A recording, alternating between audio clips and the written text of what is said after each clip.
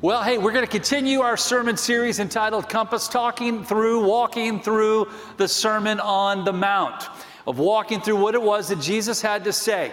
And so over the last few weeks, we've been walking through this, starting in Matthew chapter 5, verse 1, walking all the way up through verse 30 of chapter 5 last week. Today, we're walking into the next verse, which is verse 31, and then all the way through the rest of the chapter. So turn in your Bibles. How many of you have your Bibles with me today? Hold them up. Awesome, great, fantastic. Open your Bibles to Matthew chapter 5, and we're going to be in verse 31 in a moment as we continue walking through this passage. But before we jump into it, I want to also make sure you understand that what we're about to begin, and we started a little bit last week, but now, today, certainly, we're going to begin walking through some kind of like set apart moments from this sermon. Now remember, Jesus delivered this entire sermon in one setting. It wasn't like he, got to the end of chapter 5 and said, okay, we're going to take a break and we'll see you back next week. He walked all the way through 5, 6, and 7 all together. But in light of that, he also, and we're going to see this in just a few moments, while he was preaching this sermon, some of the elements of this sermon were stand-alone moments, stand-alone points, things that are not necessarily connected to one another, other than the fact that they're connected in what it means to follow Christ day by day. And so today we're going to jump into 4 different areas, 4 different points from Jesus' sermon that are kind of like these little staccato statements that Jesus gave in this sermon. And we wanted to make sure that we tried to, keep it from being controversial, to keep it from being, like stepping on anybody's toes. And so the first one we're going to talk about is divorce. That was a joke, by the way, in case you didn't catch it. But we're going to talk about like some values that Jesus gave us in this sermon, of things that we need to like recognize and kind of hold on closely, hold dearly to. And the first one he talked about right here in verse 31 is the value of marriage. That marriage is important, that marriage is a big deal, that marriage actually is something that, if we go all the way back to the book of Genesis, clearly God gives us that statement that God made them male and female, and the male shall leave his wife and shall, stop, forgive me. There we go. We started already, didn't we? And the man shall leave his mother and father and shall cleave to his wife, and the two shall become one. God bless you. Have a great day. We'll see you next week. I'm done. Okay, so that's what we're going to talk about today in this first part, the value of marriage, of why marriage is important. We know that marriage is a big deal to God. It's not something to be taken lightly. It's not something to, to enter into in a way that it's not that big of a deal. It's not like this, spur of the moment decision. It's a big, big deal. And so let's see what Jesus has to say about marriage, talking about the value of marriage, verse 31 and verse 32. It says, furthermore, it has been said. Now remember, Jesus in this sermon, and we started it last week, he brings out something from the Old Testament, and then he clarifies it based on the new moment, the new season that we're in. So he says, furthermore, it has been said. In other words, like in the law, the Old Testament, that whoever divorces his wife, let him give her a certificate of divorce. But I say to you that whoever divorces his wife for any reason except sexual immorality causes her to commit adultery, and whoever marries a woman who is divorced commits adultery. Like I said, we're not going to be controversial at all today in this passage. But remember this. This is God's word.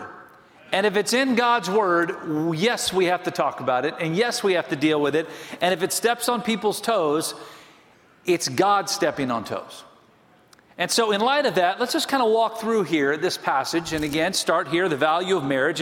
And what we clearly see right up front is this. That Jesus actually here is kind of contrasting the old with the new.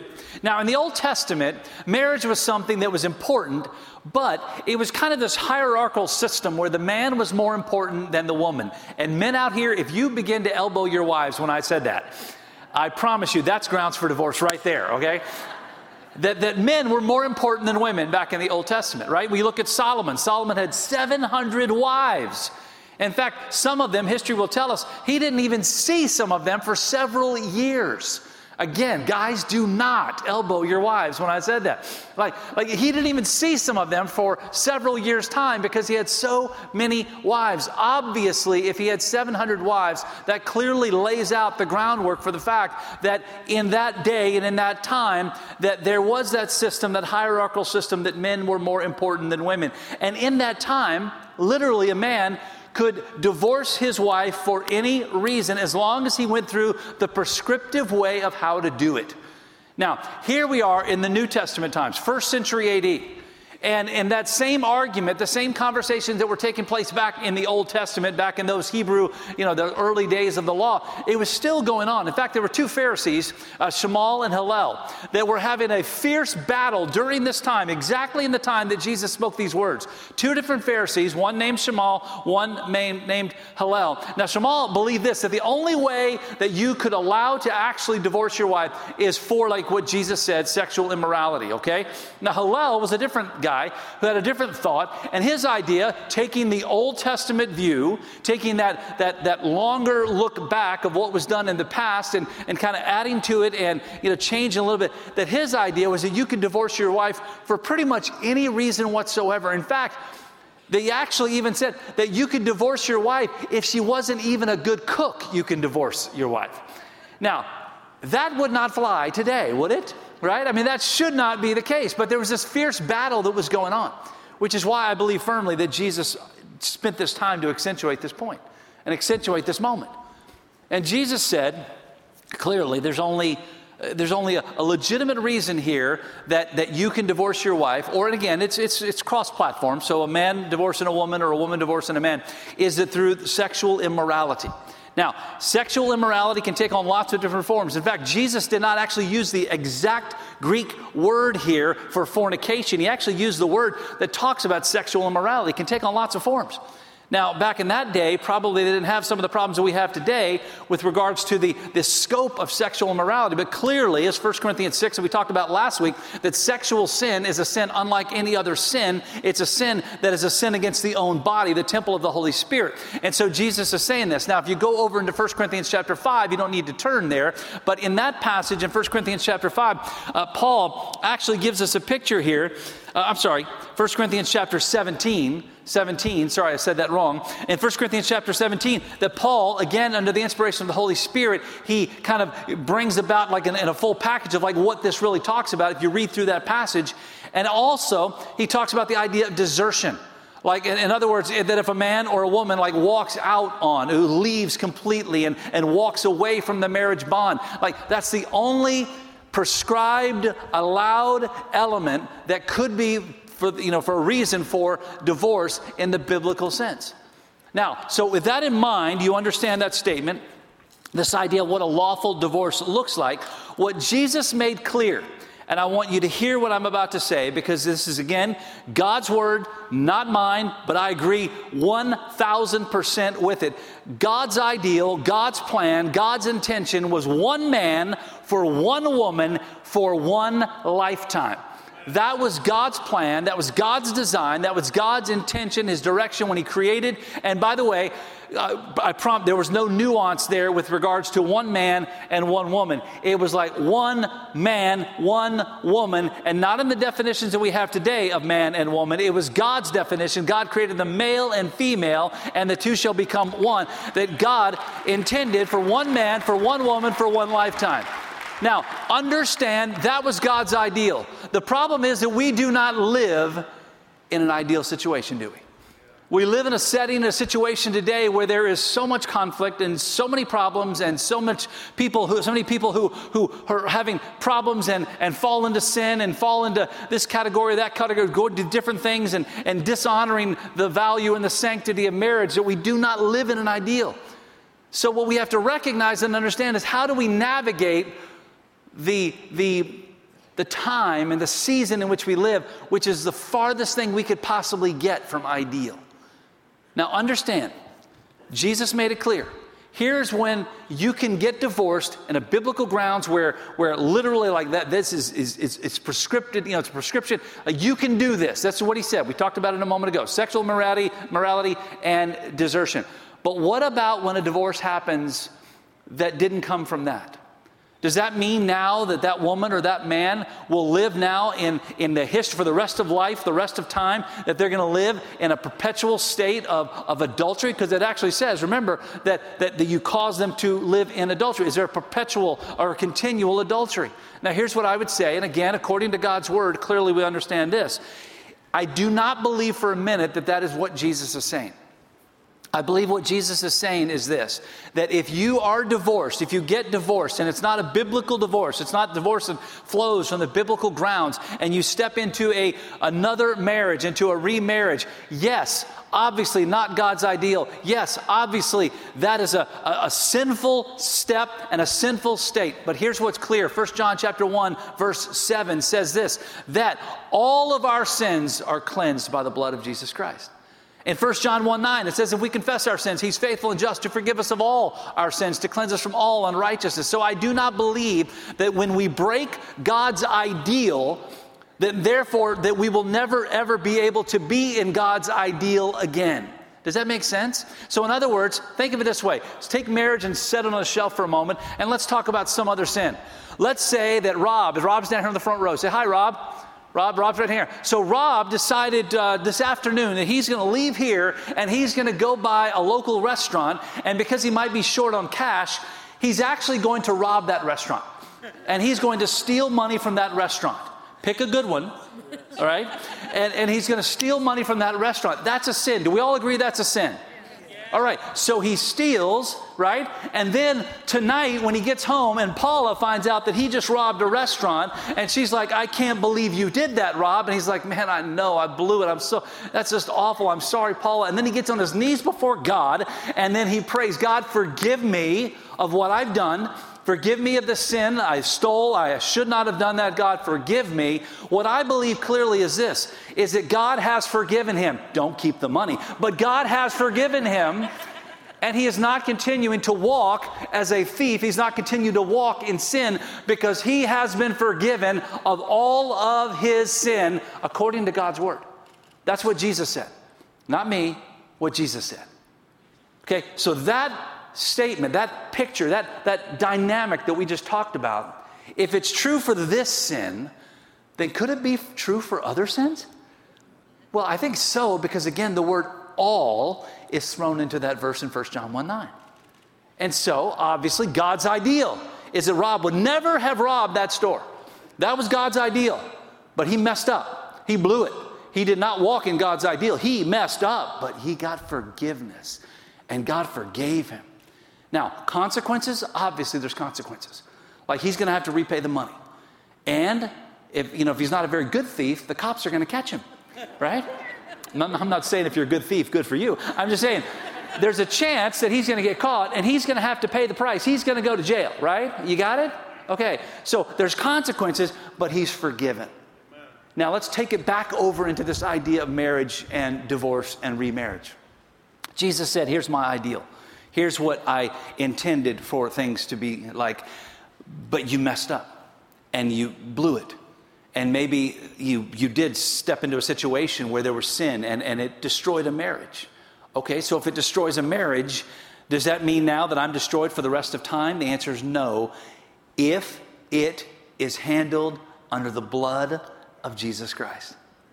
God, I'm sorry for what I've done. There are some preachers, I've heard them say this, that if someone gets divorced and it's not a biblical divorce and then they get remarried and then they get repentant of what they've done and they recognize what they've done. I've heard pastors and I've heard counselors actually will say, you should divorce that person and go back and be reconciled to the person before. Now, you can see like there's all kinds of issues there and all kinds of dynamics there. And I do not believe that that is what God's intention would be, because then you're going to commit another sin, right?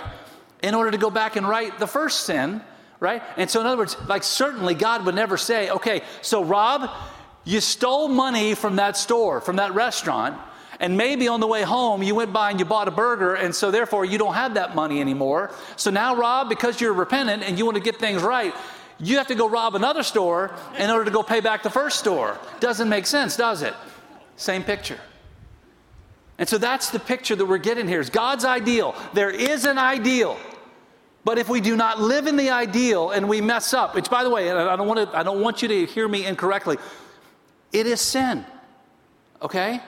It is sin when we don't treat the marriage the way that God intended for marriage to be treated. It's sin, okay? I'm not trying to sugarcoat it. I'm trying to nuance it. It is sin. But I'm a firm believer that sin exists and sin happens, but because of the blood of Jesus Christ, with a repentant heart, with a turned heart, God can forgive all sin. I happen to believe that because I believe that's what God's word teaches. In fact, that is what God's word teaches, that God will forgive. And so the dynamic here, marriage, God's ideal, one man, one woman, one lifetime. You blow it. Does that mean that someone who has gotten married and then gotten divorced in an unbiblical setting, unbiblical situation, and now they've gotten remarried, does that mean like they're just like completely forever cast out of the church? Absolutely not. And here's why I know that.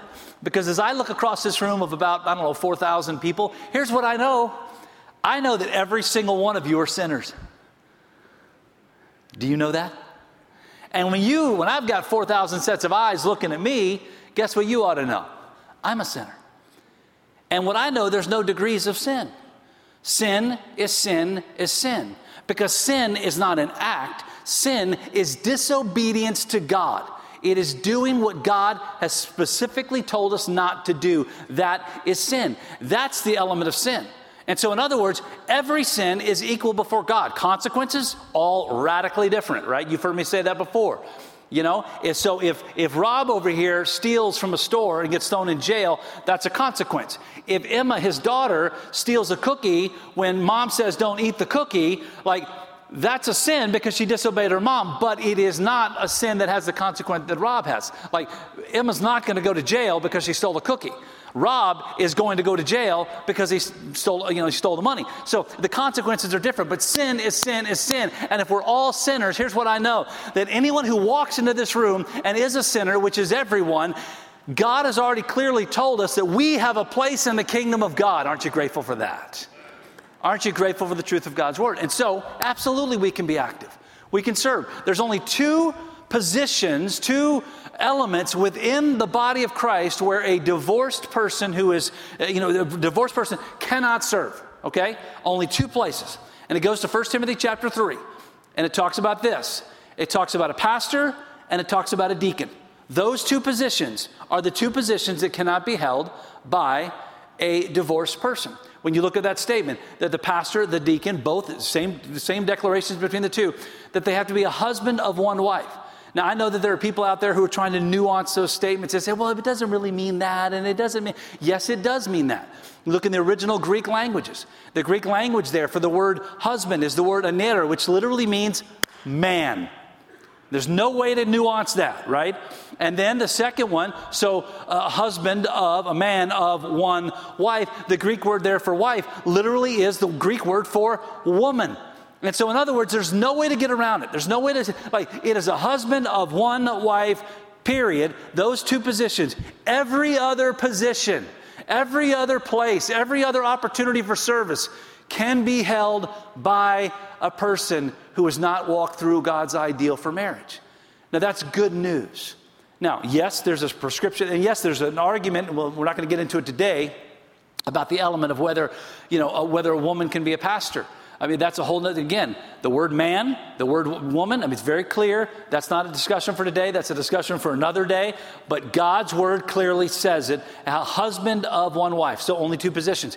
Every other place within the body of Christ, a person who's been divorced can serve. Why? Because 1 John 1:9, if we confess our sins, he is faithful and just to forgive us of all our sins and to cleanse us from all unrighteousness. Now, here's what Jesus was clearly saying in this statement. Here's what he was trying to make very clear. Marriage is important. And while in the Old Testament, in fact, under the law, if there was adultery in a marriage under the law, not only was it permitted to get divorced, it was required to get divorced. In other words, you didn't have the option of reconciliation. What Jesus was clarifying here is, you do have the option for reconciliation. Why? Because I have now, and I'm going to pay the price, the penalty for that sin forever, once and for all, through the blood of Jesus Christ on the cross, through his death, burial, and resurrection. So therefore, God's ideal is this: if at all possible in a marriage, reconcile. No matter what happens, do your best. Is it always possible? No. There are times when someone's going to walk out, and it doesn't matter what you do and how hard you work and how faithful you are and how good you are, that they will never be able, and they will never have the opportunity, they will never come back to that marriage. And there's nothing you can do about it. So Jesus is saying, like, do your level best to reconcile. But if not, you're not done. And so no, you're not living in because I know we live in a day and age where it's, depending on the statistics you look at, 45 to 52% a marriage rate in the United States. Now, those numbers skew, obviously, again, because they're not broken down basically within the church or out the church. But for the most part, about half the marriages in our country end in divorce. And so clearly we understand, like, we live in the realism of today. And God's word, 1 John 1:7, 1 John 1:9, clearly gives us the picture. The scriptures also tell us that we're a new creation. All the old is passed away and everything is made new. We can continue to walk in the body of Christ, to serve in the body of Christ, to represent the body of Christ, to be exactly who God intended for us to be, even if we mess up. But we should always seek God's ideal. And so I know in this room today, there's probably some husbands and wives that are sitting here that are probably walking through some difficult moments. You're probably walking through some conflicts and some trials, and maybe one of you, or maybe both, are sitting here thinking, it's over. It's done. I'm tired of this. I can't take it anymore. I want to tell you what God's word says. God's word says this: do your best to reconcile. Try to work it out. It's worth it. It's God's perfect plan. It's God's perfect design. It's what God wants for you. And I know it's tough. Marriage is tough. I've been married 30 years. It's tough. My dad used to say this when he was talking about marriage and divorce and remarriage. And here's what he would say when my mom, his wife, Mason, when they got married, Mason and I sat down and we had a conversation. We decided that divorce was never an option. And then he would say this: now, murder a few times maybe, but never divorce. And he would joke about that. Why? Because marriage is not easy. I've been married 30 years. Man, it's not easy. There are moments when it's like, I get it, right? But man, God's ideal is to bring one man and one woman together to walk through all the conflicts and all the calamities and all the trials and all the mountaintops and all the valleys, and to experience all the goodness of God in every single moment, and to do it as a partnership, to do it as a husband and a wife, a man and a woman that God brought together, that no matter what the world might throw their way, they're going to make it. That's God's ideal. And that's what we should long for. It's what we should shoot for. It's what we should work for. It's what we should try to do our very best to get to. But if not, don't lose hope. If not, don't be discouraged, because God still has a place. Now, understand that God still has a place, but there has to be that repentance. And there has to be that moment where you recognize, God, I'm sorry, I've sinned. God, I'm sorry, I know what I've done is wrong, and I'm sorry for it. But God, today, forgive me. And God, I promise I go and sin no more. And you have that repentant, truly repentant heart, and God will still use you no matter what. It's good news. So the value of marriage, it's a big deal. The value of marriage is something that is intended to be a perfect plan that God has for us. Now let's keep moving. The rest of the three, by the way, good news. They're not controversial at all, right? Okay, the next one. The value of truth. Look what it says in verse 33. Again, you've heard that it was said, again, the old times, to those of old, you shall not swear falsely, but shall perform your oaths to the Lord. But I say to you, do not swear at all, neither by heaven or God's throne, nor by the earth, for it is his footstool, nor by Jerusalem, for it is the city of the great king. Nor shall you swear by your head, because you cannot make one hair white or black. But let your yes be yes and your no, no, for whatever is more than these is from the evil one. Now, understand when Jesus was saying this, do not swear, he's not talking about the idea of curse words. You know, that's not the language that he's using here. Jesus is not saying, oh, you can't cuss. Now, by the way, please, I'm not saying go cuss, okay? That's not what I'm saying. You got it. What Jesus is saying is this. Back in those days, again, Old Testament days, that they would make declarations. They would swear to something. And what they would say is, I promise you I'm going to do this. And if they didn't quite mean it, they would say, and I swear on Jerusalem I will do this. I swear on my own head I will do this. I swear on my friend's life I will do this. And they would say those things as like a very serious and a very intentional, a very deliberate statement. Like, I am absolutely going, you can take me at my word on this.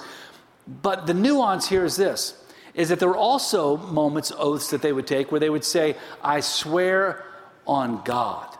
I swear on heaven. Now, the reason that the difference here is important, because when they swear on their head, when they swear on their friend, when they swear on, on my life and all those kinds of things, like they might say it and people might take it as being a big deal, but in the back of their mind, they had an out. Like it wasn't as serious as when you swore on the name of God. Like if you say, I promise you, as God is my witness, I will do this. Now, when they made that statement, you could pretty much take it to the bank. They were going to do it. But any other type of statement that they would make, like you didn't know if they were telling the truth or not, and they could get out. There was a nuance. There was an escape hatch. So what Jesus is saying here, he's not saying like don't promise anything to anyone. He's not saying, hey, like be a person who makes a statement, makes an oath and promises, I will do this. Here's what he's saying. Is that you don't need to swear on anything or promise on anything, because as a follower of Jesus Christ, you should walk in integrity. And when you say, I'm going to do it, that should be enough. Now, we live in a day and age, they did then, we do now, where people will promise things all the time, and you never really know if they're going to pull it off or not. I mean, I've heard it said, and it's a sad statement, I've heard it said before. Like, man, be careful when you do business with Christians, man. You're going to get taken. You can't trust those Christians. We've all heard kind of that little nuanced statement that we've heard over and over again. Here's what Jesus is saying. Oh, no. If you're a member of the body of Christ, if you're a follower of Jesus Christ, when you say something, your word should be your bond. That if you say it, do it. Let your yes be yes. Let your no be no. And you don't need to swear on anything. You don't need to promise, as God is my witness. You don't need to say, I promise you on my mother's life, I'm going to. No, don't do that stuff. Jesus said, forget that stuff. Just be a man or a woman of integrity. The value of truth. And so, obviously, what he's making very clearly a clear statement here, and we find it all through Scripture, is like, hey, dishonesty destroys. Like, be a person who speaks truth, and when you speak it, if you say it, then do it, and don't back out on it. Don't fall back by the wayside on it. Like, don't let people down. Let your yes be yes. If you say you're going to do it, you do it. And if you can't do it, then don't say you're going to do it and then back out. Just simply say no. Be a man or woman of integrity. He was demanding integrity in all situations, which I think is a pretty good plan, don't you think? Especially for Rob down here, because Rob's a thief. The value of truth. Now, let's keep moving. Verse 38. The value of restraint. The value of restraint. Look what it says, verse 38. You've heard that it was said, an eye for an eye and a tooth for a tooth. But I tell you not to resist an evil person, but whoever slaps you on your right cheek, turn the other to him also. If anyone wants to sue you and take away your tunic, let him have your cloak also. And whoever compels you to go 1 mile, go with him 2. Give to him who asks you, and from him who wants to borrow from you, do not turn away. Now, the law, the Old Testament law, had created a system whereby revenge, retaliation was allowed, but not only allowed, it was required. That if someone hurt you, if someone stole something from you, that you had no choice, that you had to actually do eye for an eye, tooth for a tooth. If you steal, man, you cut off the hand. There are still countries today that live by that law the Sharia law, live in a different type of setting, but they still live by that law. So again, we go back to our example of our resident thief over here. Here's Rob. And so Rob, today, he's going to steal from that restaurant.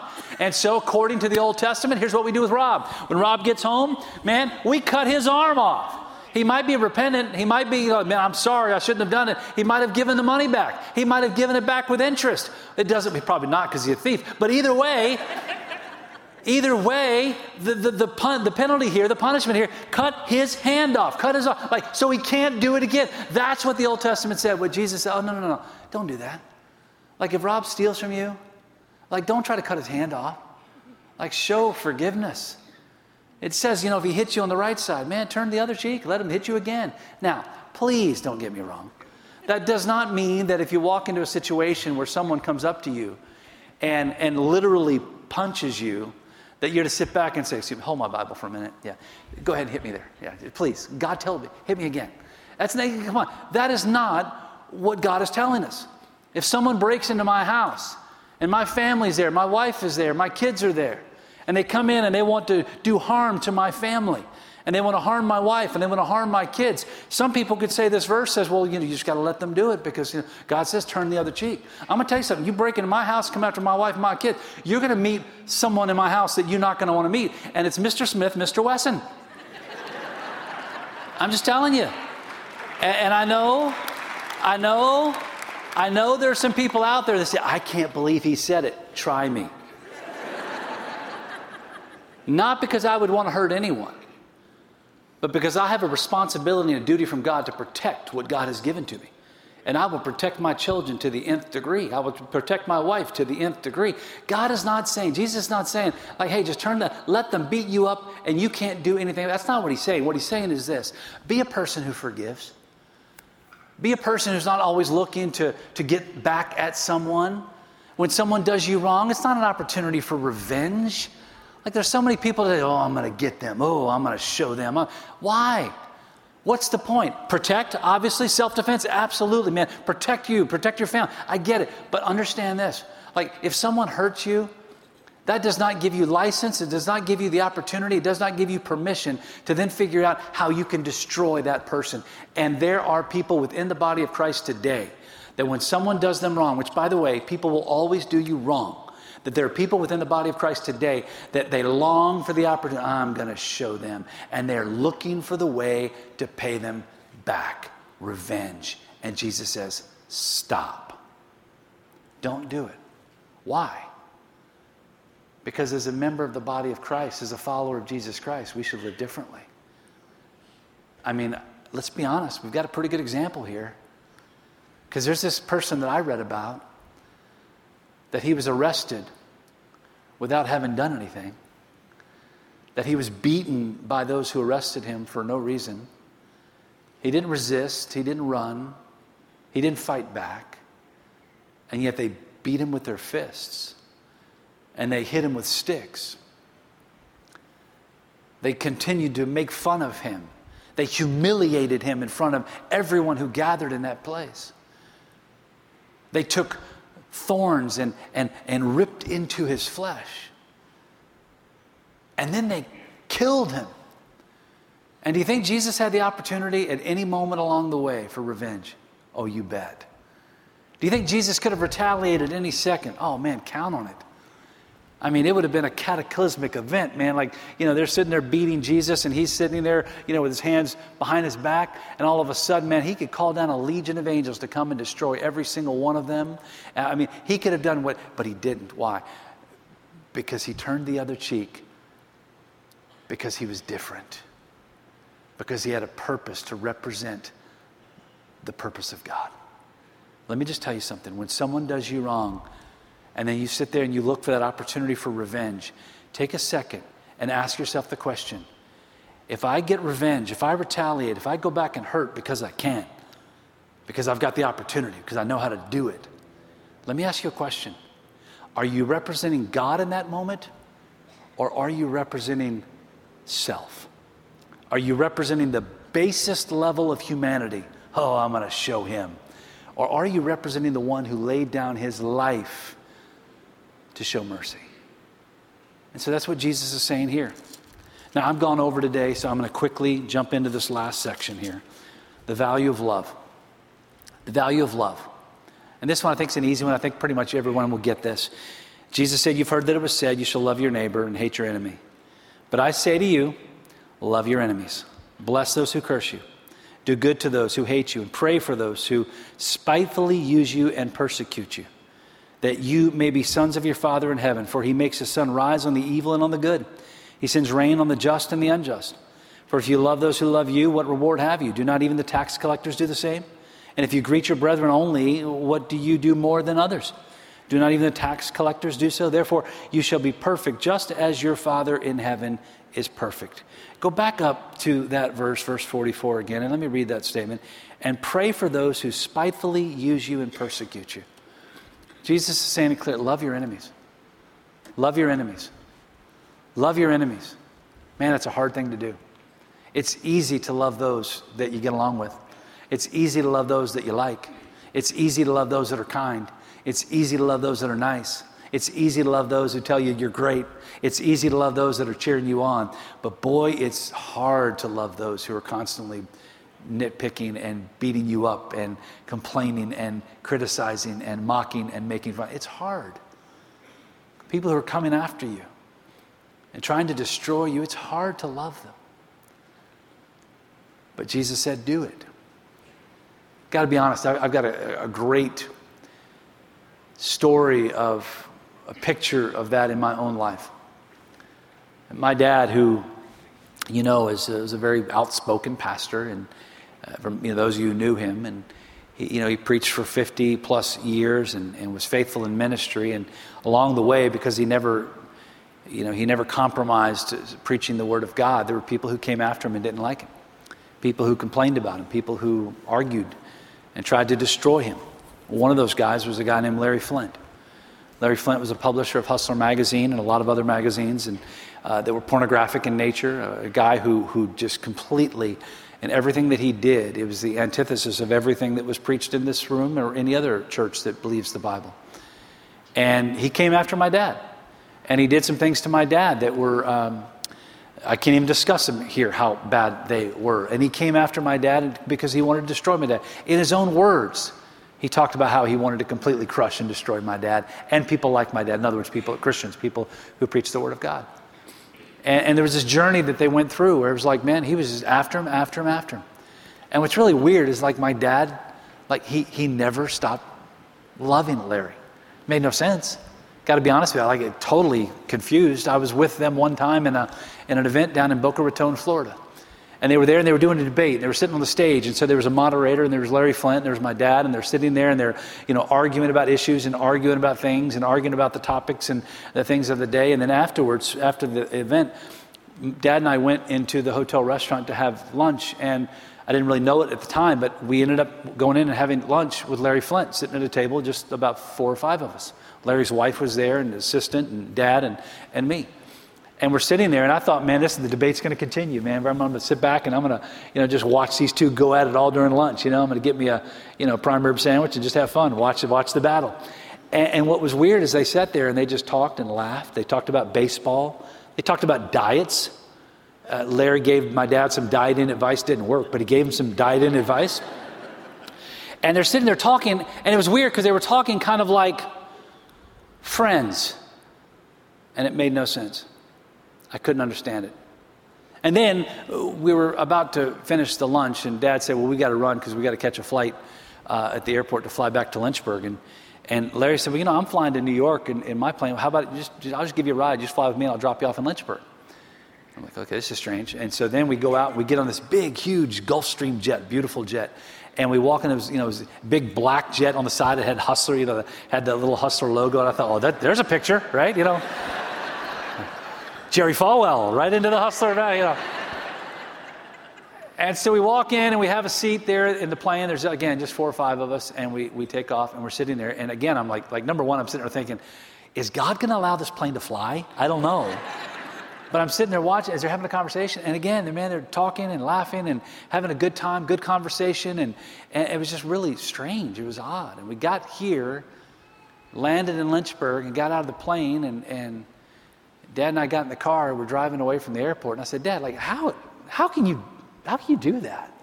Here's a guy who believes everything that you don't, does everything that you preach against, clearly does all the stuff that the Bible says don't do. How can you be his friend? And Dad said something to me in that moment that has marked me for the rest of my life.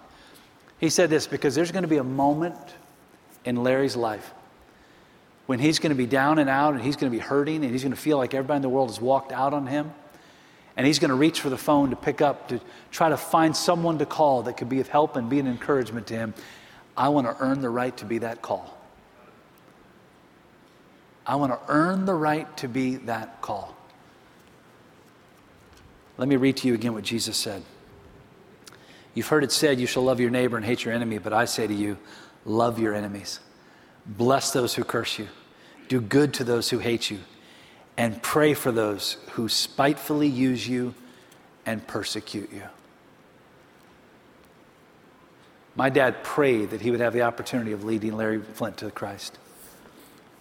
I don't think that ever took place before my dad went to heaven. But here's what I know.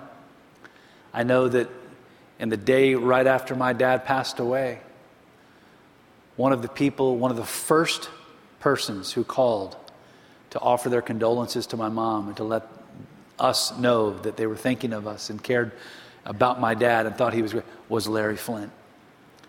And a couple of days later, he wrote an article in the Los Angeles Times. A person who had written many times before, I want to destroy the guy, talking about my dad. And he wrote an article talking about how much he loved my dad. Bless those who curse you. Do good to those who try to harm you. Pray for those. Why? Because you're not representing you. You're representing Christ. And that's what Christ would have all of us do. So today, points of application. Man, just recognize this clearly in our journey, in this unrealistic, unideal life and world in which we live. Recognize the challenges within your marriage are not an opportunity to walk out, they're an opportunity to lean in. Number 2, being known as a man or a woman of your word is far more valuable than taking the easy way out. Third, in conflict, look for paths to reconciliation, not highways to revenge. Number 4, loving others will give you greater joy than you could ever imagine. Those 4 statements are on that screen. And I recommend you take a picture of them. Write them down. Take them with you. Because if you can apply those 4 principles in your daily journey and everyday life, here's what I know. I know your life will be far greater than you could ever possibly imagine if you simply follow those principles. And understand that. Understand this, So those words that you see on that screen are words that I wrote. They're just words that I wrote down, but understand this. They're really not my words at all. Because all I did is I put into this synopsis of these words exactly what Jesus said. Jesus said, "Oh, you've heard to do it this way. But I tell you, do it differently.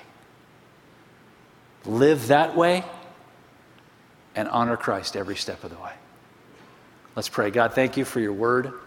Thank you for the way that it corrects us, the way that it challenges us, and the way that it steps on our toes. God, your word sometimes hurts us because we need to be hurt. God, sometimes it punches us in the gut when we need to be punched because of how we're living in a way that does not honor you. And so, God, I pray that today that these words that you've given to us are words that would do just that in all of our lives.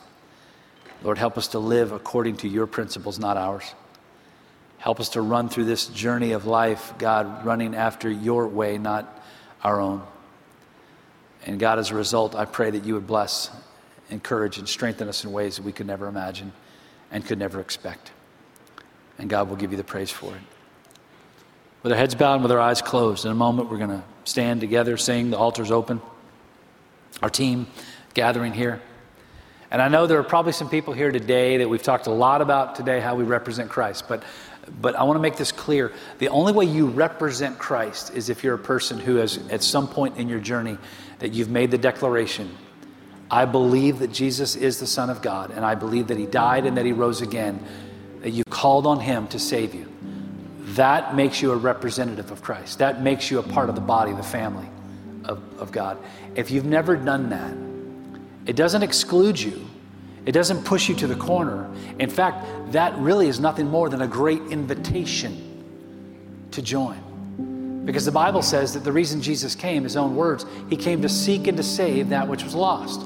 And if you've never come to that moment of declaration that you believe that Jesus is God's Son, that he died and that he rose again, then you fall into that category that would be called lost. But the good news is this, is that you don't have to stay there. Because the only way to come out of the category of being lost is to believe in Christ, and then you'll be found. And then you'll be a part of the body. And so today, if you're here and you've never made that declaration, you've never believed that truly in your heart, our team is here. We would love to talk with you and pray with you about that. And I'm going to invite you in a moment when we stand just to step out and to come down and to talk with one of them. Maybe today you're here and you've been living in unrepented sin. You've been walking through, whether it's anger, whether it's hatred, whether it's maybe it's an adulterous situation, maybe it's a marriage that you've not been honoring the way God intended for you to honor. Today, God's word clearly calls us to repentance. It calls us to change. It calls us to value what we may not be valuing in our journey. And so today, if that's you, the altar's open. Maybe you want to come and kneel here and just say, God, I'm sorry for what I've done, and I want to change it right now.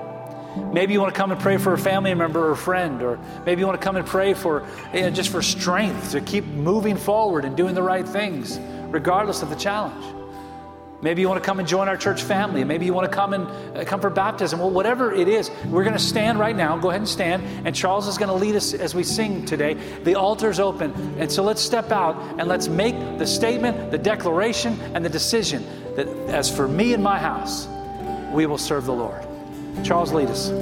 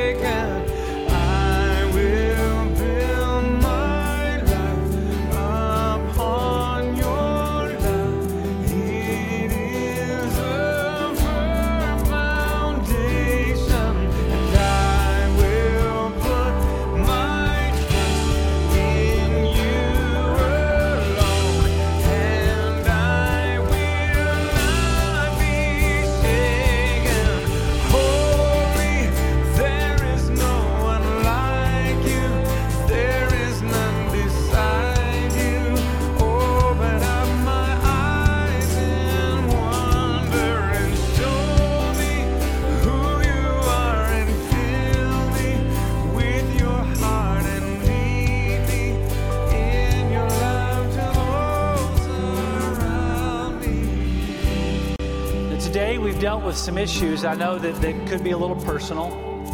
And so if you're sitting here and you've gotten divorced and you're remarried and you're sitting there wondering, like, well, what does God think of me? God thinks of you as a person that He died for and that He loves with all of His heart. And while yesterday may not have been ideal for you in your journey, what I do know is this, is that today and the rest of your life can be exactly what God intended. So walk with God, serve God, find a place where you can be a part of the family of God, making that difference.